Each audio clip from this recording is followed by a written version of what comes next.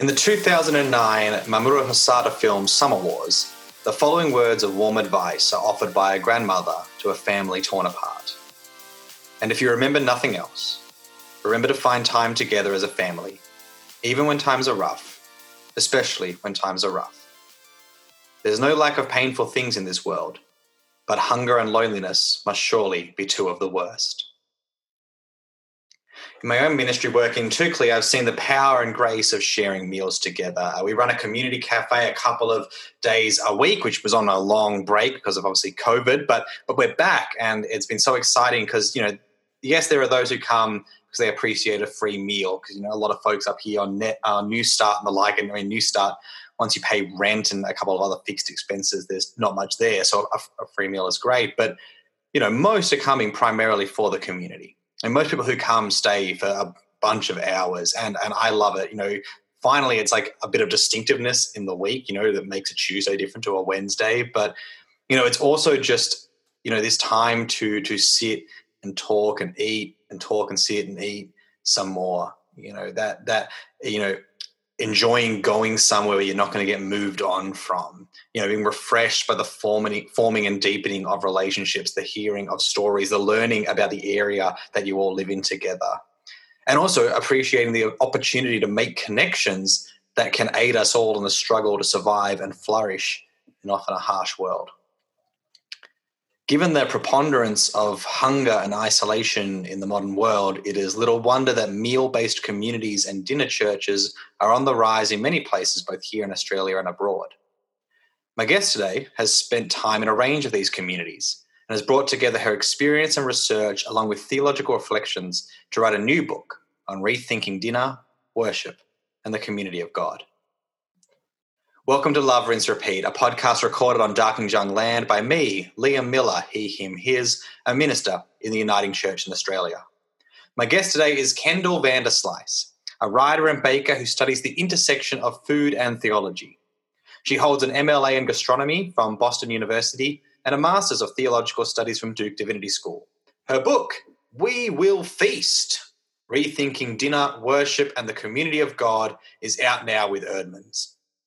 Kendall also runs a range of courses on dinner churches and meal-based ministry, including how to do community and mission meals online. We talk about that a bit toward the end of the podcast. You can find out all of that at kendallvanderslice.com, where you can also get access to her Patreon, which has exciting newsletters and news and resources. So please make Kendall welcome as we talk food, Jesus, and what happens when people eat together.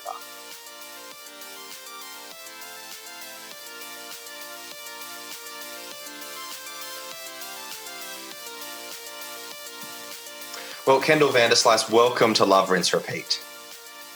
Thank you so much for having me. I'm so excited to be here. It's great to have you.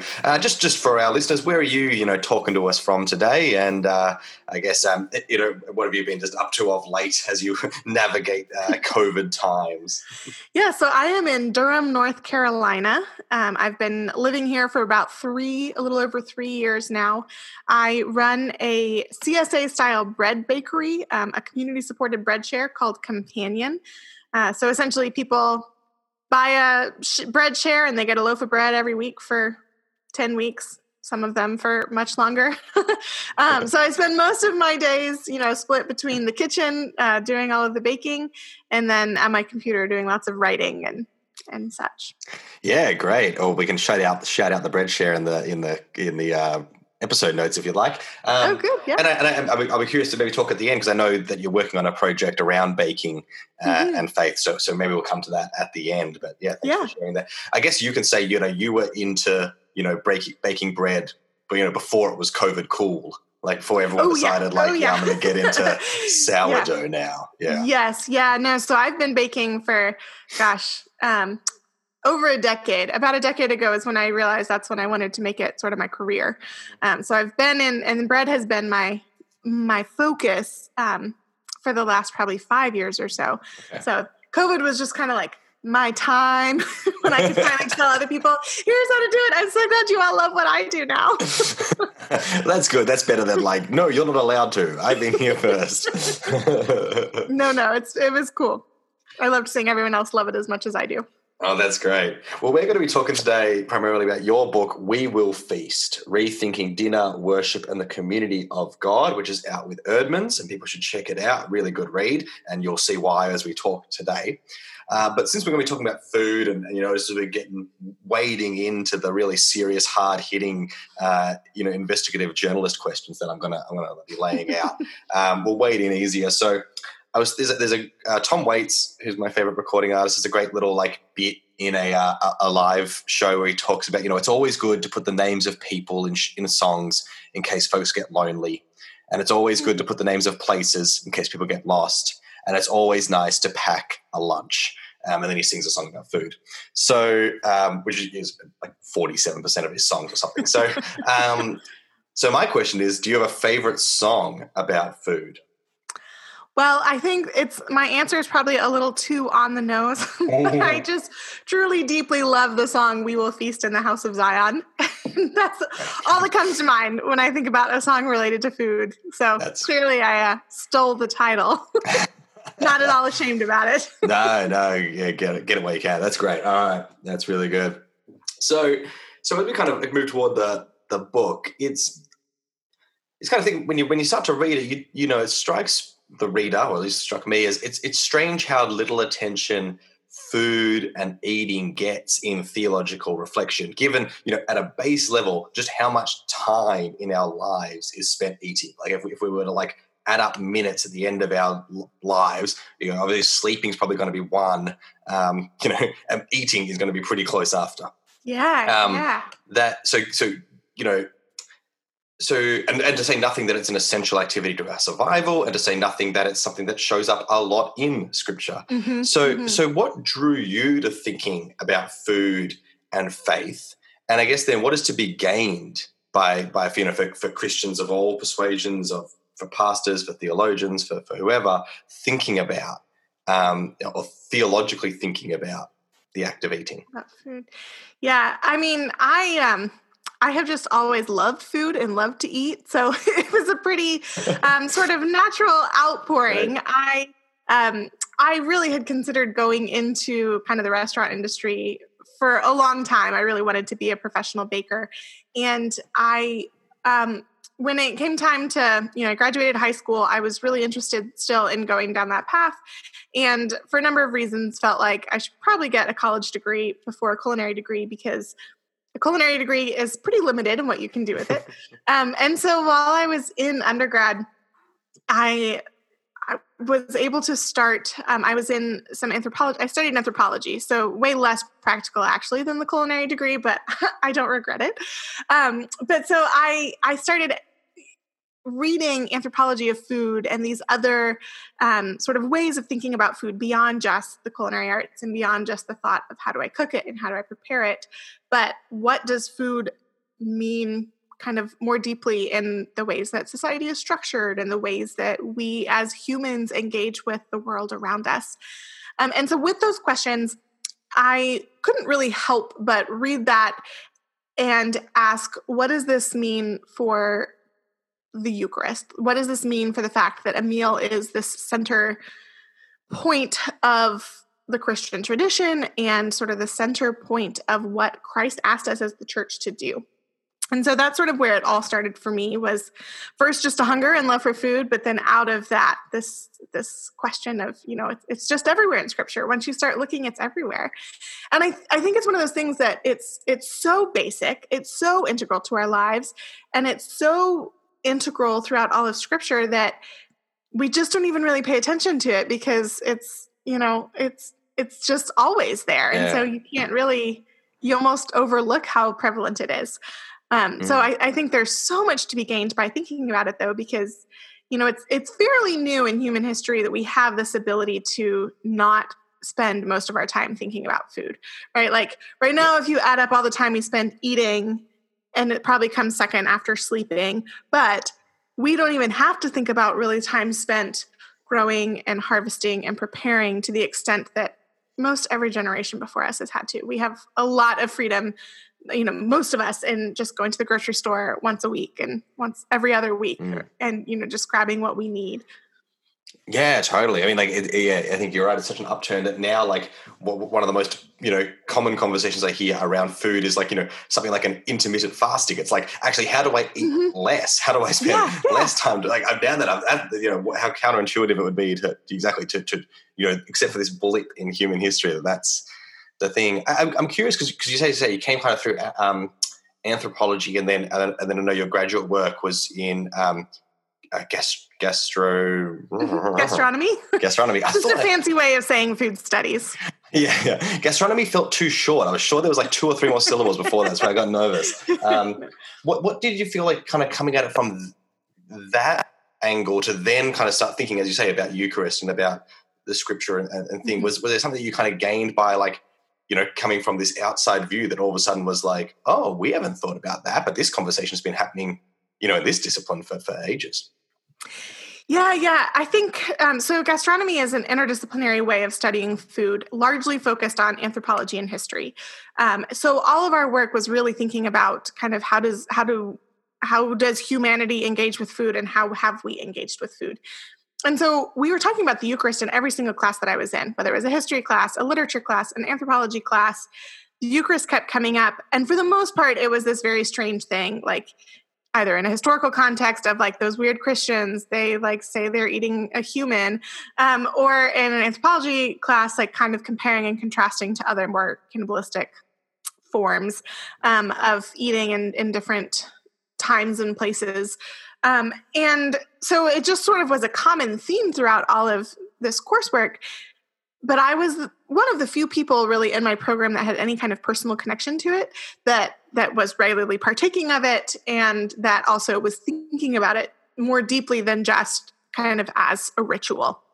And so I think that brought a ton of helpful sort of perspective into then entering into these theological conversations, because it helped me to say, like, hey, we can talk about the Eucharist theologically, but I think we miss out on a lot when we don't first start with, like, what is a meal? What does it mean that Christ gave us a meal? And what does it mean that Jesus was sharing a meal with the people he was sharing a meal with? And that the early Christians, like, what does it mean that they were all sharing meals together? And so I think there was just, it's also, I don't know, there's just a lot of different ways to think about it. And it's also, I think, just a lot more fun. Like, these theological debates are like, they've gotten messy and really ugly throughout history, but it's way more fun when you can start with saying, like, hey, what happens when we eat together? Yeah, totally. That's great.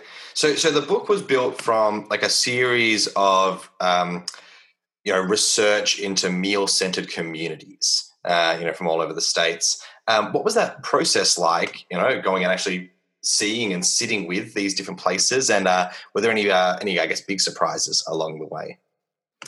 Yeah. So let's see, there are, I think, 10 churches covered in the book. One of them is the early church. So unfortunately, I didn't get to go, take a field trip and get to join them. I know, it really is.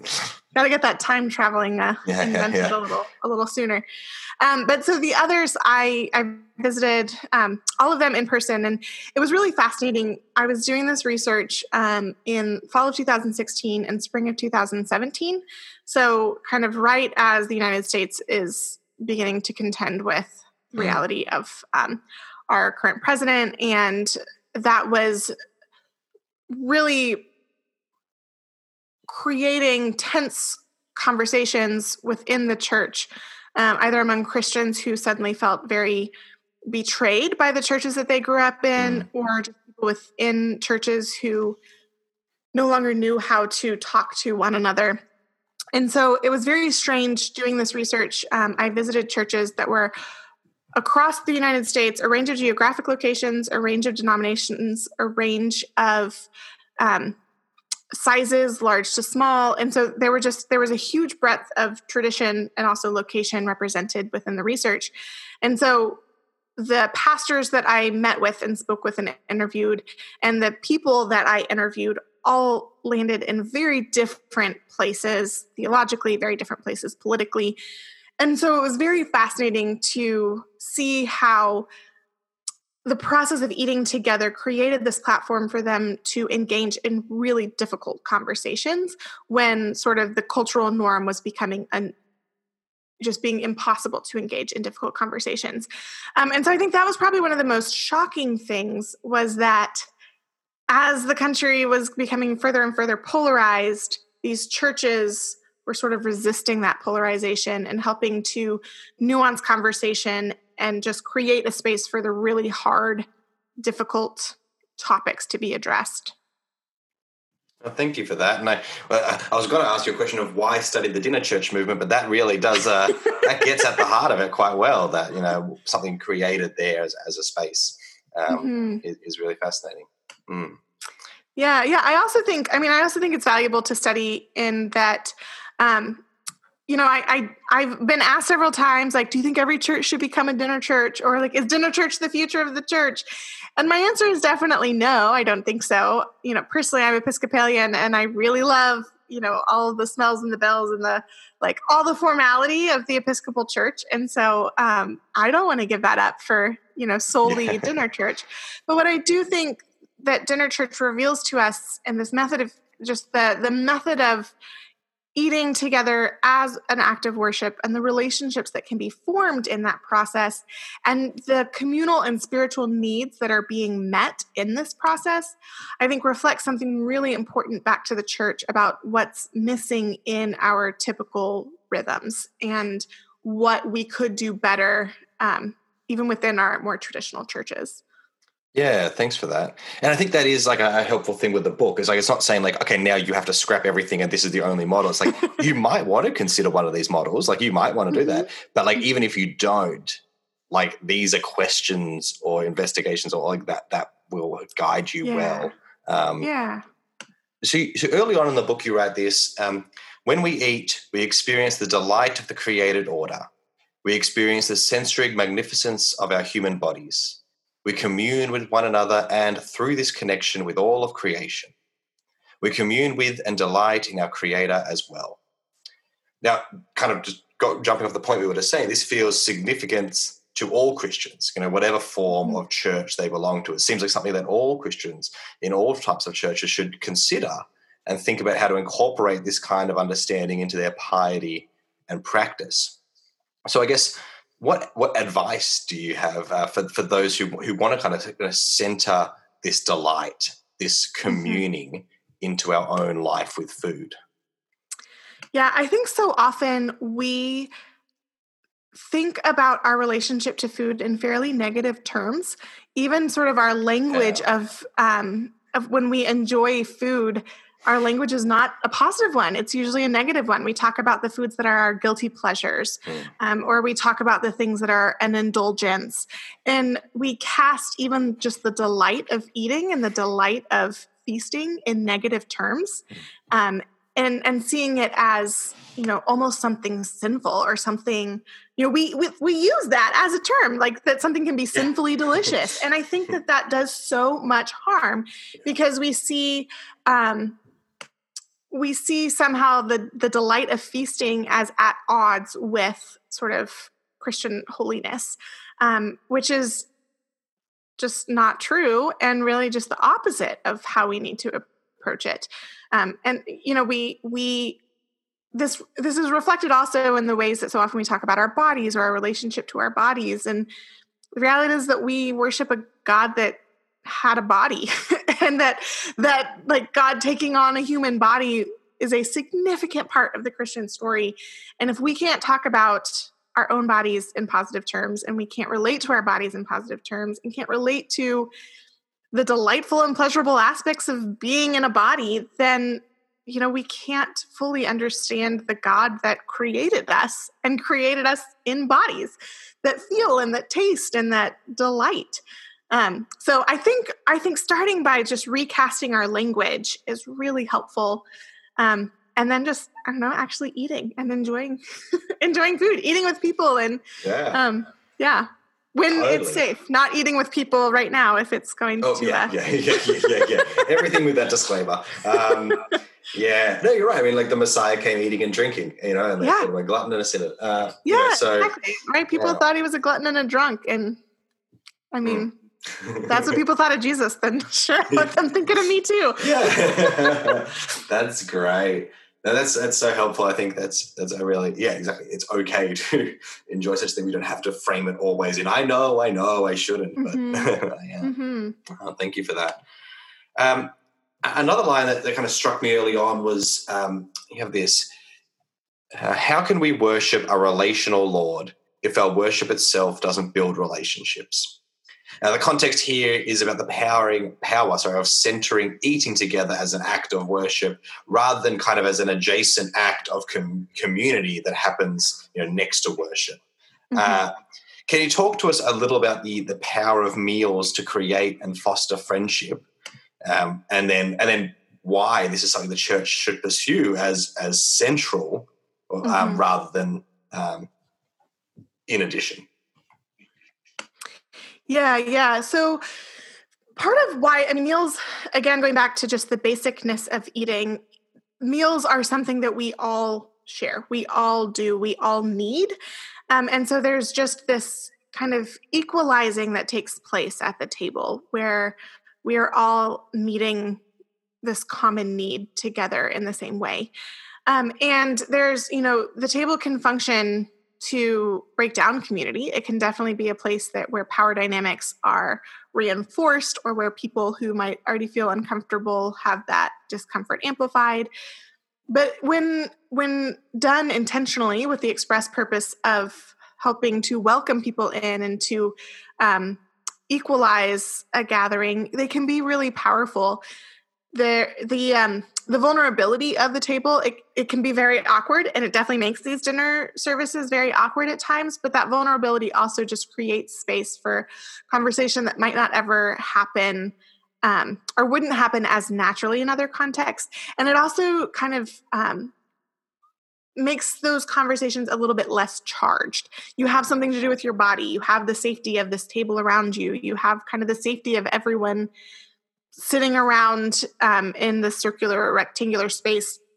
And, you can, if things get uncomfortable, you can look down at your food, or you can get up and serve yourself another plate. Like, there are things just for your body to do that help release that tension in these vulnerable moments. And it makes it safer to then wade into some of these more vulnerable and difficult conversations. At the same time, I think when the church is gathering in such a way that meets these needs of loneliness, meets these needs of hunger for those who are food insecure, it also provides safety for people to then express a little bit more intimately their own deeper needs in regards to loneliness and in regards to food insecurity. So it just kind of creates this cyclical pattern of people being welcomed into these vulnerable conversations, that vulnerability helping to express a little bit more their need, which then enables people to meet their need in a unique way, because everything around the way the church is gathering is kind of centering on all of these dynamics. So I think that's why having the meal be the centerpiece of church, why it works in these powerful ways. But I don't think that the worship itself has to be only a meal. But I think that by identifying sort of the power that the meal has in that way, it helps us to better see that, like, these dynamics that the church can engage around the table are not just like handy add-ons. That's the central work of the church. The church is meant to be a place of respite for the lonely, and a place that provides for these physical needs as well as spiritual needs. And the meal does all of that at once. Yeah, 100%. Thank you for that. And I think I'm remembering it struck a chord as you were talking of, like, we were did a Bible study with a church that we were at a while ago. And partly this was built by, we were living in a small place that didn't have a lounge room, but we did it around the kitchen table. And I think it was one of the most productive and fruitful studies we've ever had. Because again, I think part of it is you have like things that make noise, and people can get up and open cupboards and move around, and also just even from a posture standpoint, you're not like on the couch like, well, it's starting to get late and I'm really zoned out in this couch and I'm getting Yeah, it's really crazy. I always encourage people to think about, like, the next time that you're at a house party or at an event, sort of like milling around, which Again, Yeah, it's not going to be as soon. In But 2025. Yeah, exactly. But like, how quickly do you reach for a wine glass or a cup or something to hold on to, something to do with your body, something to sort of protect your body? It's like another layer of barrier between yourself and other people, that we want something that helps us feel less exposed or less vulnerable. And the table is a really great barrier that helps that. Because you say the great thing with the glass is, it's pretty empty. I better go and get another one. It's a very easy out of a conversation or what have you. And I think the other thing that your response raised was, I often think about, when you read about the pictures of the community in the Gospels or then in Acts, there's always this sense of the basic needs being provided, and then usually somewhere after that is like a thing of and the Lord added to their numbers. Or when Jesus talks about if you ask and seek and knock and all that, that's after he said make sure the community is feeding everyone and looking after everyone and is reconciled. It's because I think people are going to be much more freed to ask those bigger spiritual questions, much more equipped and able to, consider their life in community and before God, if they're not also, if the mind isn't running with where are we going to get the next meal? Exactly. So if you are providing this place of respite, this place of safety, and actually providing for these, baser material needs, all of a sudden the ability to ask those bigger questions, and then the Spirit's ready to do its work. So I think that just that struck a chord too. I think really important what you're working on there. I've been thinking a lot lately. So yesterday's Old Testament reading in the lectionary was the story of manna in the wilderness. And so I was reading through it, and it really struck me that at the end of sort of when God said, I will rain down, bread from heaven, and I will rain down the quails in the evening, it ended with, so that you will know that I am the Lord your God. And that God wants us to know first that God is the provider. That God, God presents God's self as a provider first and foremost, and providing for those physical needs, and that's how we know that God is all that God is. And so that the church should also be this provider and this space of provision for these very basic needs, because how else can we know God if we do not first know God as this provider? Oh, thank you for that. So during that last response, you started to talk a bit about loneliness, and I think that's important. And you have a chapter on loneliness, which your own vulnerability grants that chapter a lot of power. It's really striking. Now, loneliness is already such a potent factor in our communities. Like even pre-COVID, that was something that's so much. Here in Australia and elsewhere, like this loneliness epidemic that people are talking about more and more. Yeah. And I can only assume that it's going. For most people, COVID has intensified it. So can you talk to us a little bit about that chapter, about St. Lydia's, which you study in that, and what the church can do to remind folks that we're never alone? Yeah. I was really struck both in doing this research and then in sort of the year since the book has come out, just how significant loneliness is of a reality culturally, and how much that affects people's experience of the church. So the former U.S. Surgeon General, Vivek Murthy, a few years ago said that he named it a public health crisis, loneliness as a public health crisis, and that it has significant physical health ramifications. Our experience of loneliness is equivalent to smoking, I think it was 15 cigarettes a day, just in the ways that it affects our heart. It affects heart disease, it affects executive function, all these other layers of things that are affected by these experiences of loneliness. And it's just wild to me that the church isn't sort of seeing that and addressing that broadly.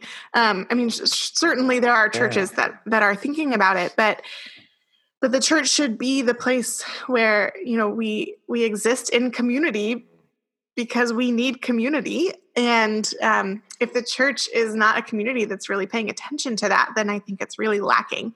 And so St. Lydia's was born out of the founding pastor, Emily Scott's recognition that loneliness and isolation was so prevalent in New York City, that it was a city where people, were constantly surrounded by people, and yet it was hard to have someone over to sit at your dinner table because most people didn't have a dinner table, or just hard to get together with people because the transit system is so complex that, to get from one side of the city to the next takes an hour and a half. And it's a lot when you're wanting to just get dinner with someone.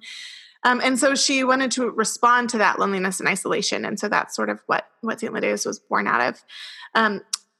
But I've just been struck that at every dinner church that I visited, from urban churches to rural churches to suburban churches, and in every community that I've spoken in since the book came out, I have had people of every age, every generation comment to me, I experience such deep loneliness, and sometimes I never feel more lonely than I do at church.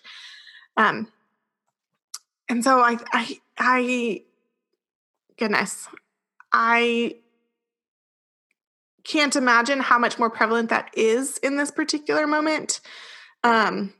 And churches are even less capable of addressing that need in the moment because, these virtual gatherings are in many ways terribly unsatisfying and necessarily unsatisfying. And I hope that there are ways, I think that there are ways that we can be creative still in thinking about how to meet those needs. But I feel like I'm just rambling at this point. No.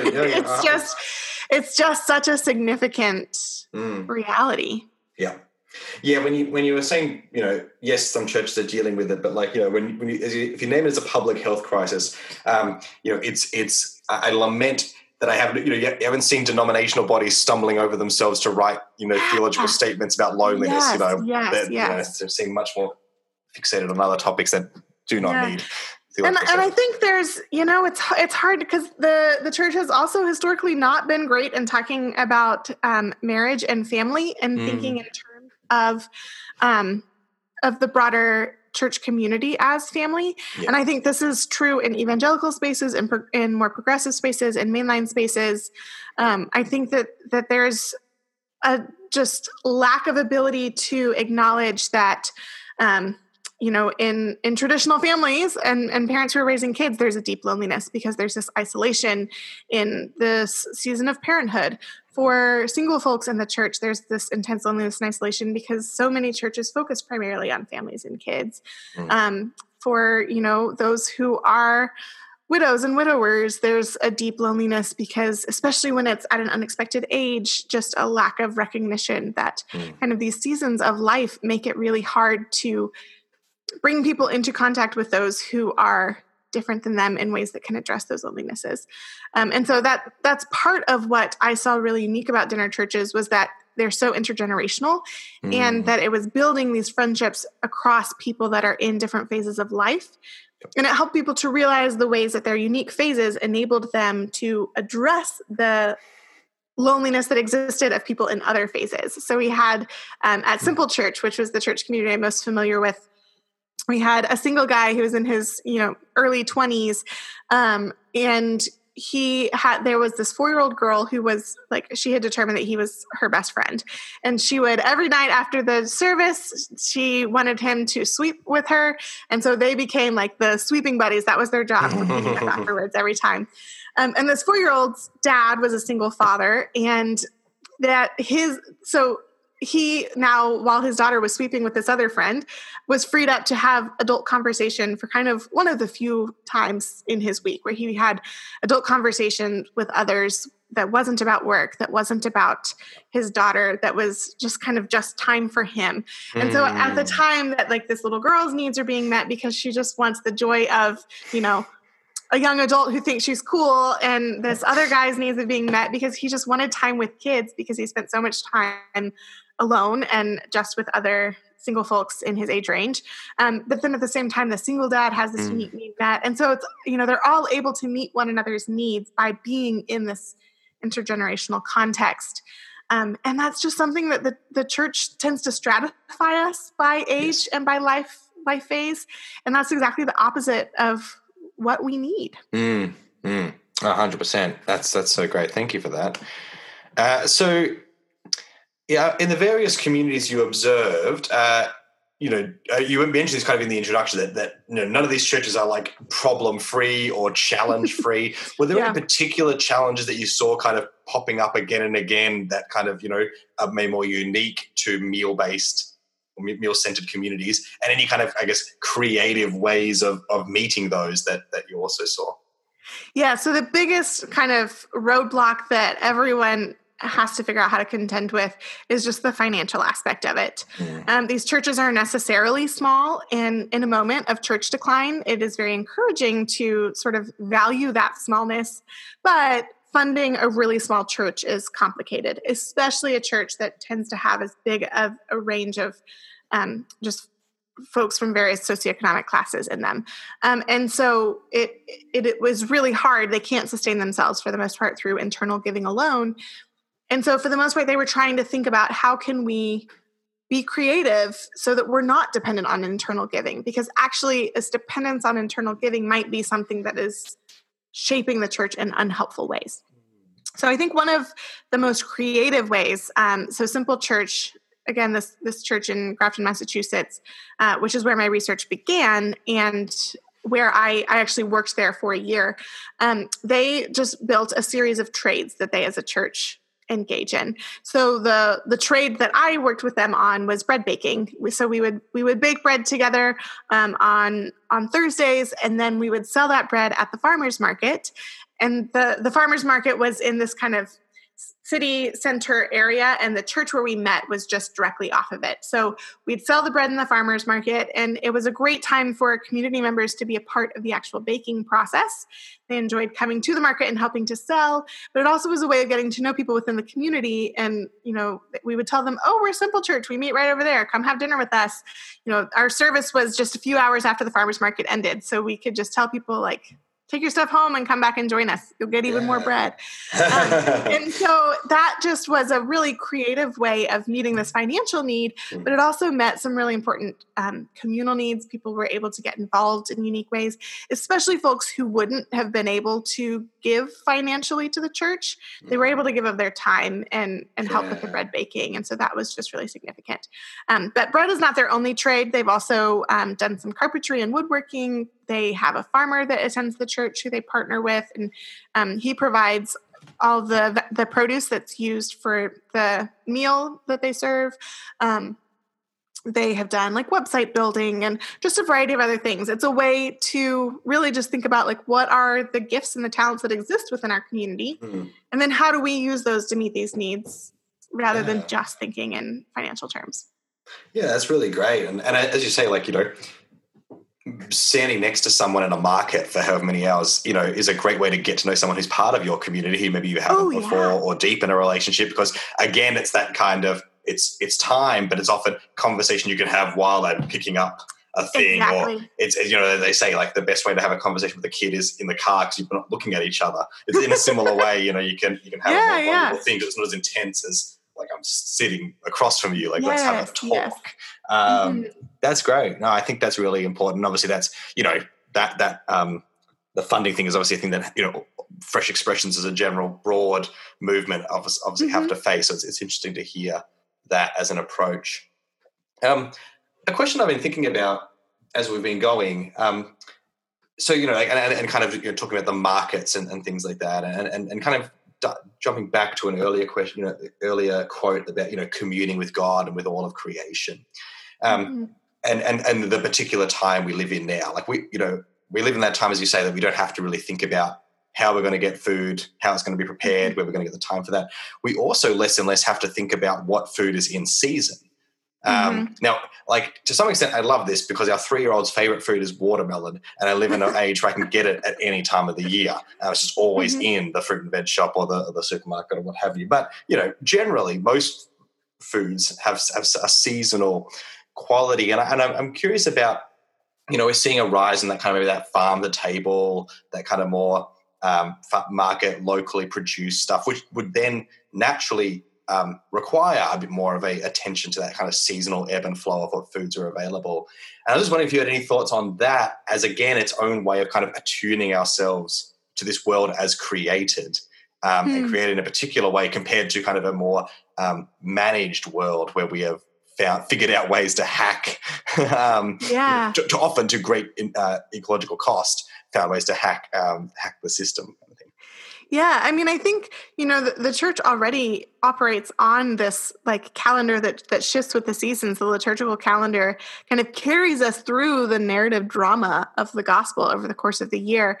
And our seasons do that as well. Our seasons, we go from, winter is this time of death that then leads us into spring, which is a time of new life. And the foods that are available in those times also kind of cause us to think about this relationship between death and resurrection, and just the role that these necessary times of kind of fallow fields and of more fruitful fields are part of how we eat and how we get good things out of the ground. And I think that when we lose sight of that, we lose sight of, I think, these larger ways that just kind of these cycles of life and death and these cycles of provision and times of feast and times of famine are just part of the rhythms of the world and of creation, and also a reality that people have been dealing with throughout the whole story of Scripture. Is a story of people engaging with these same realities and these same concerns and fears of, is it going to rain? Is it not going to rain? Are we going to have food? And it's also stories of God working within these cycles, but then also sort of jumping in and disrupting those cycles. Like, again, back to the story of manna, of God just saying, I'm going to totally disrupt this whole cycle. Like, you can plan all you want, and I'm just going to rain that bread. So I think there's, just huge potential in helping churches to kind of rethink about these rhythms and these cycles and these shifts. Yeah. So I guess one kind of last question is, we've been obviously touching on COVID throughout, but, you could have had no anticipation that when you were writing this book that probably all 9 of those communities that you visit are not meeting currently, or I don't know whether they are or not, but most likely they've had to have some break. And most churches have had to go online, and most restaurants, or a lot of restaurants, are closed, or at least people aren't going to. This disruption that is probably one of the things that's been hit the most is public, obviously public gatherings, but particularly public gatherings around food. I guess if you were all of a sudden Urbans were quickly, we need to put a little afterword on, just to address this matter. Obviously things will emerge and change again. But do you feel like, if anything, you're like, man, the book is all the more important. Like this movement is all the more important. We're just going to have to figure something out. And it's pointed to this. An issue that was kind of latent is now right on the on the surface, and this is again, all the more vital. What, just any thoughts you've had as you've kind of been doing these speaking engagements or rethinking about the book? Just in this moment of wow, didn't see that coming.